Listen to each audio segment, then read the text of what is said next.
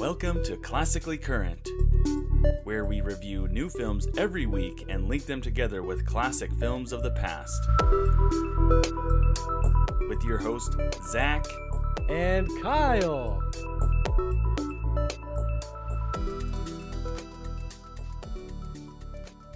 Welcome back once again to our show.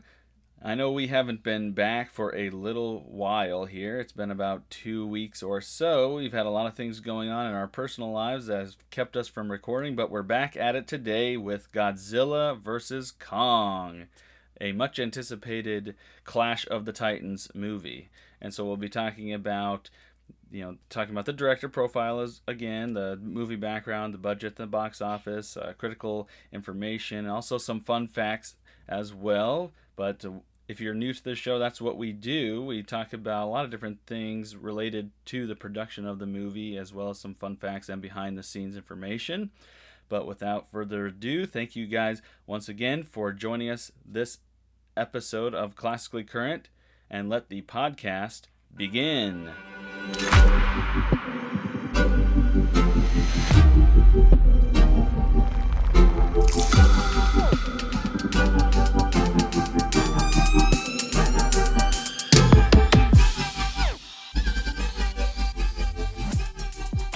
Godzilla vs. Kong is a 2021 American monster film directed by Adam Wingard. It is a sequel to both the Godzilla King of the Monsters and Kong Skull Island that came out in 2017. It is the fourth film in Legendary's Monsterverse. It is also the 36th film in the Godzilla franchise, which spans decades. The 12th film in the King Kong franchise, and also the fourth Godzilla film to be completely produced by a Hollywood studio. The film stars Alexander Skarsgård, Millie Bobby Brown, Rebecca Hall, Brian Tyree Henry, Eiza Gonzalez, Julian Dennison, Kyle Chandler, and Damian Bashir. And in the film, Kong clashes with Godzilla as humans lure the ape into the Hollow Earth to retrieve an energy source to stop Godzilla's mysterious rampages. Let's get into the director profile, and Kyle is going to talk about Adam Wingard. What information do you have on him, Kyle? Yeah, let's talk a little bit about Adam Wingard. He was born December 3, 1982. He's an American filmmaker. You may notice some of the other films that he's done here that he has on his resume. I believe one of his first ones was You're Next. Came out in This says 2011, but I don't know that it actually came out until around 2013, 2014, at least in a U.S. release, because I remember seeing this movie my senior year of college, and it was pretty relatively new. And I remember thinking that it, kind of was an interesting take kind of on this, like, almost like, it's like a Clue game turned like slasher film. But it was kind of interesting for, a first-time filmmaker. But there's other movies in here as well, like The Guest, Blair Witch, Death Note, that came out a few years back that I don't think was very popular amongst actual Death Note fans. And then this one, Godzilla vs. Kong. And he's actually going to be directing and co-writing a sequel to the John Travolta Nicolas Cage movie Face Off that came out back in '97. Right, because now is the time to remake every single famous popular thing in the 90s. I gotta say though, they're really stretching it. I mean, Face Off. I don't really, that just didn't seem like one that would pop up in your mind to say, hey, let's remake this. Well, yeah, it's just like they're trying to find any little thing that might have an audience in the 90s, and then they're shoving it in our faces this whole decade. So we got to get used to it. And you know what? That might be an interesting one, and we'll probably talk about that one when it comes out. We'll kind of do. We'll have to watch Face Off again, and then revisit Face Off, and then look at the new one. But how hilarious would it be if John Travolta and Nicolas Cage were both in it this second time? Like those are two careers that have just died. Like in the last 5-10 years, that you just don't see those guys in anything that's good anymore. Well, there's more like independent stuff that Nicolas Cage has been in that has, with Mandy, which is more like a kind of a grimy. It's more of like a. I don't know. I never saw the actual film, but it looked kind of violent and more of a serious type of violent I don't movie. know if But John Travolta is ever going to get over the fanatic, though. I mean, that is a big hurdle to overcome.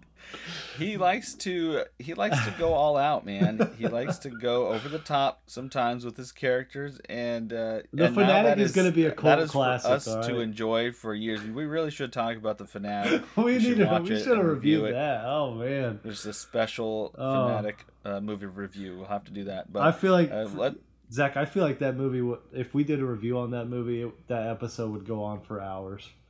I mean, there's just so probably. much to talk about in that. Mm-hmm. But We'd have to like do a Snyder cut version. yeah, exactly. Sink it down into 4 hours of 4 parts. Yeah, But it'll be a mini series. a mini series of podcasts on the Fanatic. That would Yeah. be good. But get moving on, Kyle, because my first experience with Adam Wingard was The Guest, and I actually quite liked that movie that came out with not Dan Stevens. Is that his name? I think it's Dan Stevens. That movie, that was my first experience with Adam Wingard in the 2014 film of The Guest, and I really liked that. So I was interested to see what he could do here with Godzilla vs Kong. But moving on, the project was actually announced in October of 2015 when the Legendary announced plans for a shared cinematic universe between Godzilla and King Kong. And so the film's writer's room was assembled in March 2017, and Wingard was announced as the director in May 2017. And of course, they began the actual principal photography in November of 2018 in Hawaii, Australia, and Hong Kong. As you'll see in the film, it kind of jumps around different places. And it wrapped up in April of 2019. And then, after being delayed from November 2020 release date due to the pandemic, of course, Godzilla vs. Kong was theatrically released internationally on March 21st, 2021, and of course, simultaneously on HBO Max. But Yeah. that didn't start until March 31st. So international was a week before. HBO Max and then theaters in America was March 31st. So it was kind of cool because Godzilla was something that I believe it started more in the Asian community. They had a lot of, I mean, like we said, there was like 30 some Godzilla movies, and then there's Yes. some King Kong movies. And I've always been a fan of King Kong as far back as not the original. I haven't really seen the original, but I'm talking more about Peter Jackson's King Kong in 2005, I 5. think it was. Yep. And I watched that 3 times in the theaters, and I enjoyed it every time. And so this one is obviously different. Peter Jackson's was 3 hours plus long, and it was a little more bloated, and it was like, Yeah. yeah, it was a little more So that was definitely a serious, little bit I guess you could longer. say, Yeah, and and longer. then the Godzilla one the one that came out a few years back with the one with Aaron Taylor Johnson and Bryan Cranston. Um, Oh that yeah, was, we I saw mean, that it in the was. theaters, 2014. Did we see I that think it together? was 2013 or I 2014. know, We I watched know, I that. saw it in the theaters. I couldn't remember who I saw it with, but yeah, okay. So yeah, it was with you, and that one is a little more of a slow burn. Yeah, It takes a while. It's kind of almost just an origin story. It's like reinvigorating the origin story of Godzilla, and then yeah, it just slowly kind of like rises to where we actually see Godzilla in the movie. And but this one's a little different on that level. Um, well, yeah, it's a part of the MonsterVerse, and I think it started in that 2013, 2014 film, and then they kind yeah, of added things in with Godzilla King of the Monsters and Kong Skull Island. And so it's interesting what they've been able to do with this franchise. And Kyle, let's see how successful this one has been. As the pandemic has been making a lot of new releases delayed and not making them profitable. But what do you have to say about the box office for this film? yeah. So I mean, like with these new MonsterVerse movies, I think that's kind of it's another fad that the movies are going in, and you know, you've got companies spending more and more money on these franchises. Looks like the budget for this one's around 160 to 200 million is kind of the estimate on that for their budget. And as of March 31st, 2021, within Godzilla's versus Kong's first week, it's grossed 9.6 million in the United States and Canada, and 123.1 million in other territories, for a worldwide total of 132.7 million. That's all within the first week, I believe. So it's very popular just throughout. I wouldn't even say United States and Canada. It doesn't sound like it's its even biggest market. Well, yeah, I've been hearing that this is the most successful box office draw of the pandemic. So as of right now, it was over $357 million in the worldwide box office, which is huge. People are actually starting to go back to the theaters for what they want to see. So, and they want to see Godzilla beat up Kong for, under 2 hours. So it's encouraging that the box office numbers will hopefully continue to rise as people start going back to theaters and things start opening up again. And it's on a, what is it, 150, $160 million budget about.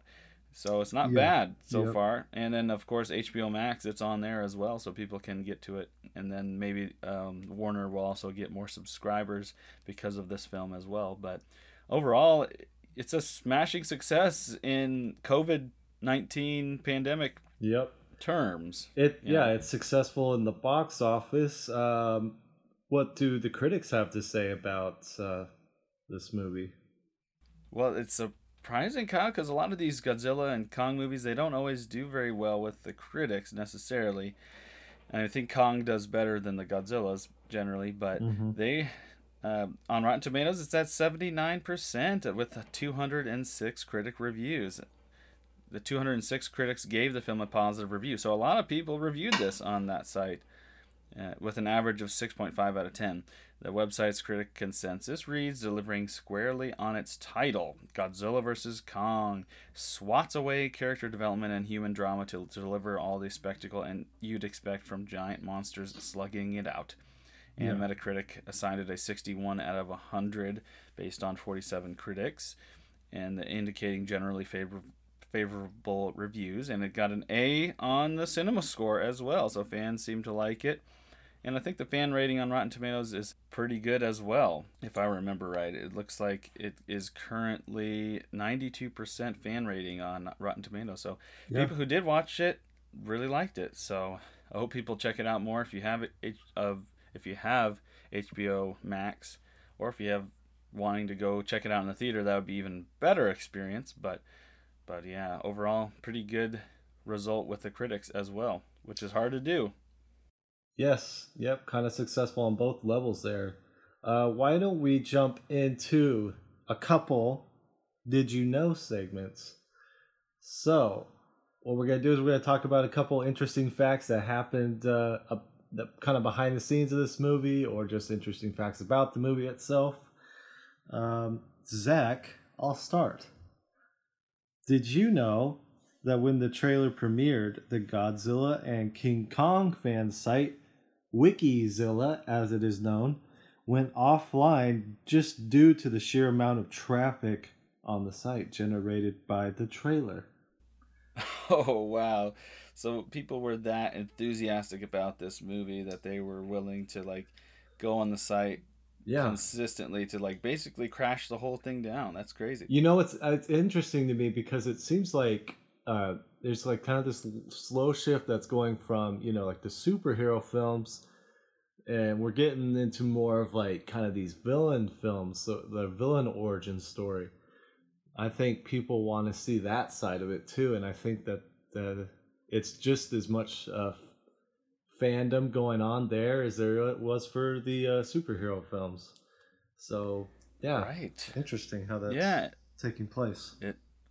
Well, yeah, in this movie, Kyle, did you know that, I don't know if you watched Kong Skull Island, but there is a post-credit scene in that film, and it was teasing Godzilla vs. Kong's Clash of the Titans battle in that post-credit scene in that Kong Skull Island. I need to revisit that one because I haven't seen it in a while, But that one is, from what I remember, pretty entertaining as well. They know what the franchise is with these films. They Yeah. know that it's mainly about the monsters, and there's heroes, there's villains. A lot of times it's the humans that are the villains in these types of movies because these are creatures that have their own animal instincts and need to do what they need to do. But that one, we'll have to revisit that one to check it out to even get more of appreciation for Godzilla vs. Kong. And that's Yes. also on HBO Max as well. Yeah, so check that out as well. Zach, did you know that according to the Legendary Studios, after they revealed the official heights of both Titans for their Monarch profiles, Godzilla stands at 393 feet tall, Wow. which is the same height in Godzilla King of the Monsters, which came out in 2019. Meanwhile, Kong stands at 336 feet. This is the largest incarnation of Kong in history and both the largest American incarnation. It's the second largest overall of Godzilla after the anime version in Godzilla Planet of the Monsters. So there's some Wow. interesting stats there for you to take into account. So it's the largest, it's the largest live action, I guess. Yeah, because anime, I mean, it's just animation, I guess. But this is definitely, this is more live action. It's definitely more of a spectacle in that aspect. Well, yeah, I never really thought of them to be that tall, but it makes more sense when you're because you're always watching them next to something, next to buildings, and hearing those numbers, it just kind of brings the intensity and the Yeah, I mean, the think hugeness of these creatures. think of roller coasters you've been on that are like over 300 feet in height. Yeah, just the sheer intensity of that. That's high up. Yeah. Yeah, you could ride a roller coaster, or you could ride on Godzilla's back. Yeah. And that's basically the same. I think it'd be a little more interesting. That's crazy. Yeah. But did you know, Kyle, that Adam Wingard confessed in an interview that during his childhood he felt identified with some of these monsters on numerous occasions? It is for this reason that he wanted to add more emotional elements to this film so that the public is invested with the stories not only by the humans but also of the monsters as well. Which you can tell he made an attempt to do that in this film. Which we'll talk about. But yep, I think so. Also, Zach, did you know Gia? I think that's how you say it. She is the deaf island girl that's portrayed by Kaylee Hoddle, who is from an all deaf family. So wow, yeah, that's an interesting little tidbit there for you. But she is actually from an all deaf family. Yep.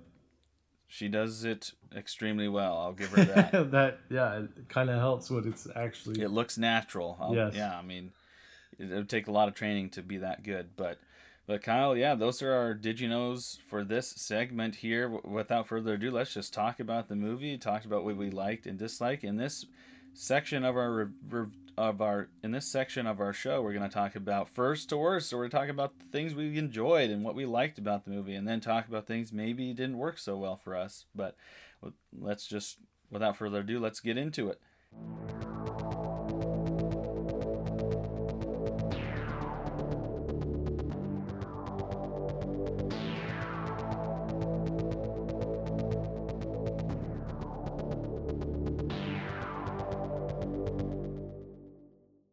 Kyle, why don't you just start off and talk about your positives for this movie? Well, Zach, I think that overall this movie is actually kind of impressive on a visual level. The way it looks, I mean, even with all the CGI, I thought it almost reminded me of not necessarily a Pixar, but like kind of an animated, a modern day animated movie, and their use of colors throughout. I thought that was effective and it looked good, and I think it kind of surpassed my expectation on that level. And I think it overall it gives the fans what they want. It kind of got to it. Didn't waste too much time on all the character development. It's like we understand that there's a time and place for that. This movie, it's not as necessary. I feel like so they kind of get to the meat and bones of this film, and you see a lot of good action throughout. I thought the action sequences were well shot and well constructed, and I think you get enough. I would say of a little emotional pull here with the Gia, the deaf girl, and I think one of the big moments. I guess this could be a minor spoiler, Zach, but how they learn that she's able to communicate and with Kong, and there's kind of that kind of shock, and that she's able to do that, and that they realize that he is also able to communicate a little bit with the humans. Right. I think that scene kind of sticks out a little bit, and I think to an extent as well, I think it was probably the right decision to. They have actors in this movie that are not, mainstays, or they're not huge names. You recognize a lot of these actors, but I think they did the right thing in not putting too much focus into the actors themselves, more into the actual monsters, Kong and Godzilla. And that, to me, is what worked out for this movie. And that's something, it's another movie that we did recently, Tom and Jerry, that kind of got pushed to the wayside. This is a movie that was supposed to be about Godzilla and Kong, and it was. You didn't get that with Tom and Jerry. It kind of felt like they were pushed into the background, whereas, you got the two monsters here that were utilized very much throughout, and I think that it was successful in that aspect. So those are my positives. I think that's a great point, and it's well said. I mean, I think there's just more of a reverence to this material with Adam Wingard to this particular MonsterVerse than with the creators of Tom and Jerry. I felt like in that picture that we watched and reviewed earlier, because I think this is as good as you could get for this type of movie, Kyle. Mm-hmm. I mean, they're able to create so much entertainment and value out of King Kong and Godzilla in under 2 hours, and really it's only like an hour and 45 minutes. Yes. Because the credits come on around an hour and 45 minutes, and you're just like, wow, they're able to, create a story that was engaging enough with the human characters, had enough emotional pull and emotional weight that they were able to use with this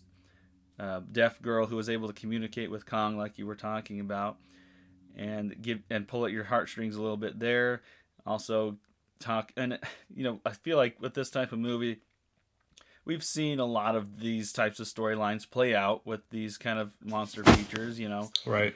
There's like the Transformers comes to mind, where they're all fighting against one another, and it's always like the human there's always a human that's kind of getting involved and being more of the antagonist with these types of things. With that, or with like Pacific Rim, it's always the humans that are getting in the way, and then of course they get in the way of this film too, and they're usually more the antagonist in this film as well, which I feel like back in the day with the Godzillas, it was always Godzilla being the guy that's just there. He's the villain, he's the enemy we have to be thinking about. But in this movie, they're actually the protectors, and they're the protectors in Godzilla King of the Monsters, and they were protectors in Godzilla, the one we saw in 2013 or 2014. Right. And then Kong Skull Island, we talked about that a little bit, but I was impressed with the amount I was interested in the human characters in this movie compared to some of the other movies where it would just be all the monsters. But in this movie, I felt like there was enough things that kept us interested. And well, there's some things I had some issues with, but Yeah. overall they did a good job with that. And Yeah. then, they were able to tightly pace this film. You don't really see the monsters doing any action until like 40 minutes in. I actually counted, and in that 40 minutes, they were able to establish a lot of things in a small amount of time. And So and I think that speaks kudos to to the them for that. editing. Mm-hmm. I think that speaks to the overall editing of this film, and that they were able to keep it concise and yet make enough dynamic characters to a point that at least it evokes an emotion out of you. So Right. I think that it just speaks to the editing, that it kept it under 2 hours, and we're able to get out of it what they did. Yeah, and I wanted to just touch on the visuals again, like you were saying. They're actually, it's amazing how far they have come with CGI and creating all this imagery, because you also have like a lot of different lighting effects too. Right. It's very colorful, especially when they kind of get into the Hong Kong segments of the movie. And it's just visually striking, especially when they're going to Hollow Earth and there's these aerial shots of them kind of going between sequences in that film. So Adam Wingard is able to create a lot of entertaining fight sequences with these characters too. And it's all done, a lot of this is all done like in post or like previs, or they're like setting this up beforehand and they know kind of what to expect. But kudos to the team for this movie, and I'm just thankful that we have a King Kong Godzilla movie that's an hour 45 minutes, and it's just everything is compacted into this short amount of time, and it works, and it just increases the rewatchability for me. But with that being said, Kyle, talk about maybe some of your gripes with the film.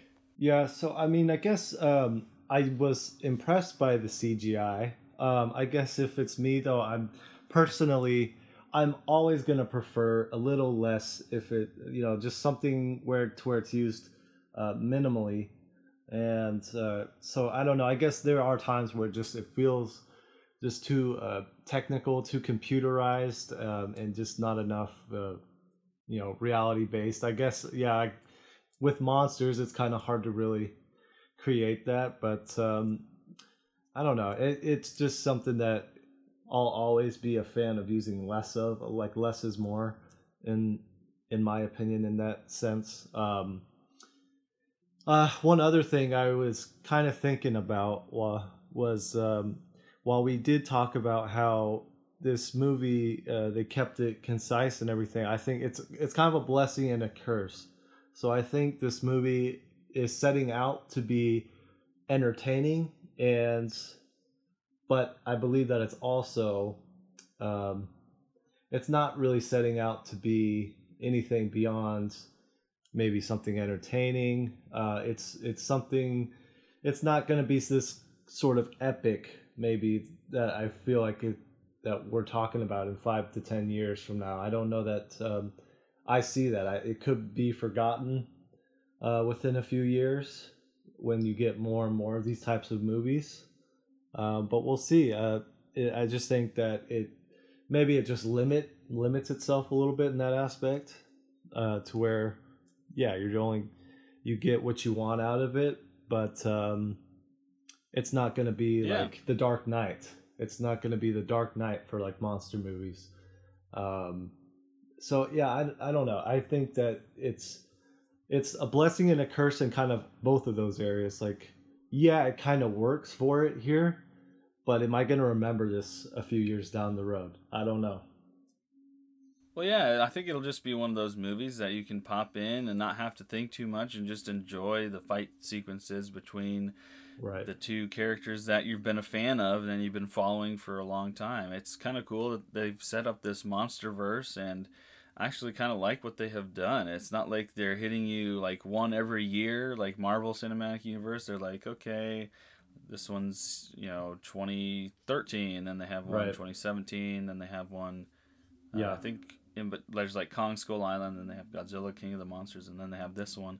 I think people may get tired of having too many of these because there's not a lot of room to expand, but maybe they'll create some interesting way of keeping this franchise going. I'm sure they will try, as it has been pretty successful. But Yes. I mean, overall, for me, aside from this little deaf character that's in the movie communicating with Kong, and even her, I guess it would be her caregiver or caretaker, Rebecca C. Hall. I like their relationship. There's really no interesting characters. Yeah. You have this conspiracy theorist hanging out with teenagers to bring the teenagers in, keep them interested, and I guess they do enough entertaining things, I guess, to keep people interested. But I mean, there's just so much the suspension of disbelief when they're going through these highly secured facilities and just consistently weaving their way to get to those places. It's just like completely ridiculous. But Zach, it's one second on that. Yeah. On that topic, real quick. For me too, on that was that when there's a few characters throughout the film, it kind of felt like as the movie was progressing that I kind of forgot about a few of them, and it almost seems like the director Adam Wingard did too, because that conspiracy theorist guy, like I feel like he kind of phased out after maybe the first half of the film a bit, to where you don't see much of him, and then I don't know, just a couple other characters that I was like, oh yeah, they're in this, I forgot. And I'm like, I think a lot of that has to do with like them whittling down, like this film, and maybe it was like 2.5 hours. Maybe there's more storylines that we didn't get to see, and honestly, he was probably right to cut those because they probably weren't that interesting. Yeah. So maybe he realized that. That's why. But you forget their purpose a little bit. What they're left with is just a very tightly paced movie that is getting to what everybody wants to see quicker and more efficiently. So for me, as efficiency goes, this movie's really all you would really need, all you would really want. There's some things that keep you interested throughout to get to these fight sequences. Kong and Godzilla, of course, fighting. They're very entertaining, and that's what people come to see. So overall, for me, I'd say this is a really good example of a sequel that you don't hardly have to think about. It's like a good popcorn movie. You can go and enjoy the action sequences. So I give it an 8 out of 10, just because of what it was able to do in that short amount of time, and this is what's going to bring people back into the theaters as well, and people are very impressed with this film so far, and I think it's worthy of people seeing. But what would you say, Kyle? I'm gonna go 6.5 out of 10. Like I said, I think it does work. It's efficient, and it's entertaining. And the reason it's a little bit lower for me is just I wonder if I'm gonna remember this movie next year, or if there's gonna be other films like this that come out and just kind of push it away. I don't think there's necessarily anything about it that's going to be memorable, and I think that's kind of why I am keeping it at that. But that's mine. Yeah, and then talking about a classic movie that I would kind of pair with this one, I think of a lot of them, but I'm kind of whittling it down to, I feel like this is similar to like a Transformers, where you have these human characters you really don't care about. You're just there to see the Transformers fighting and battling. Yeah. But there's more human element to this one than those do, so I'll give this more credit than that. And then also like Pacific Rim, where you have a lot of these creatures that it's basically a lot of inspiration that was taken for Pacific Rim from the Godzilla franchise, and they just kind of did their own kind of monsterverse with that. Yeah. And those characters aren't that interesting either, but they're able to make it work. Yeah. So in this film, I give it a little more credit than that. But that was also a stylish monster flick as well back then. But, yeah. Well, Zach, I think I got to give some nod to these other films where the villains are essentially competing against each other. So basically, they were kind of the MonsterVerse before MonsterVerse existed here. I have to say Freddy versus Jason, or Alien versus Predator. Those are a couple movies that come to mind where you have the kind of two villains here that are going against each other. And I don't even know that Kong is necessarily a villain in this movie, but he has been throughout. And it's so I think the only difference here is maybe you don't see quite as much death or gore here as you do in those other ones. But yeah, just when you're kind of going with the theme of one versus the other, where they're blending different universes, this is kind of, those are the couple that come to mind.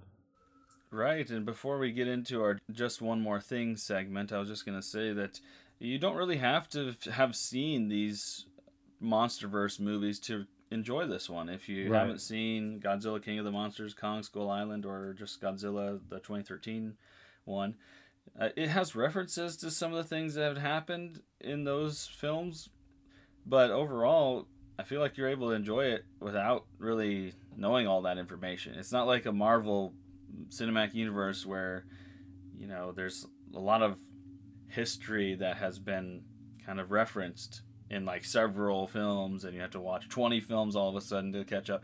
No, this has like 3 films that they were kind of referencing a little bit. You don't have to watch them. You can enjoy this one and maybe and go back and see those. They're all on HBO Max currently, so if you want to check them out, go ahead. And Godzilla vs. Kong is still out in theaters right now if you want to check it out. But why don't we get into our Just One More Thing segment. Oh, one more thing before I forget. Actually, there is one thing. Oh, listen, one more thing. It'll just take a second. Today, for our Just One More Thing segment, we are just wanting to let everybody know that we are planning on reviewing Nomadland for next week's review in preparation for the Oscars that are coming up on April 24th, I believe it is. So we'll be talking about one of the Oscar favorites. Well, I think it's one of the more front-runner type movies as of right now. We'll see what ends up winning. But we're also planning on kind of going over our top 10 episodes of last year, or our top 5 movies of last year, and talk about which episodes were our favorites as well for people to check out. So if you guys want to check out that, stay tuned for next Monday at 10 a.m. for Nomadland. Anything else to add for Just One More Thing, Kyle? No, just to go along with that, we're kind of, with the award season coming up, we kind of want to maybe focus on some of the award films that'll be coming out. And so we're excited to do a kind of a little awards thing of our own in our best podcast, if you think there is one. But I'm excited to get into that. That's really all for me. Sounds good. Thank you guys once again for tuning in to Classically Current. Stay tuned for our episode next week. If you like this, please be sure to subscribe wherever you get your podcasts so that you will never miss a show. If you found value in our show, we'd love it if you gave us a review so we can continue to grow and reach more enthusiastic movie fans in the future. Or if you'd simply tell a friend about the show, that would help us out as well. Be sure to check out our Facebook page, Classically Current Podcast, to receive updates on our show as well as vote on other films to review in the future. Thanks again for joining us, and as always, stay classy and stay current.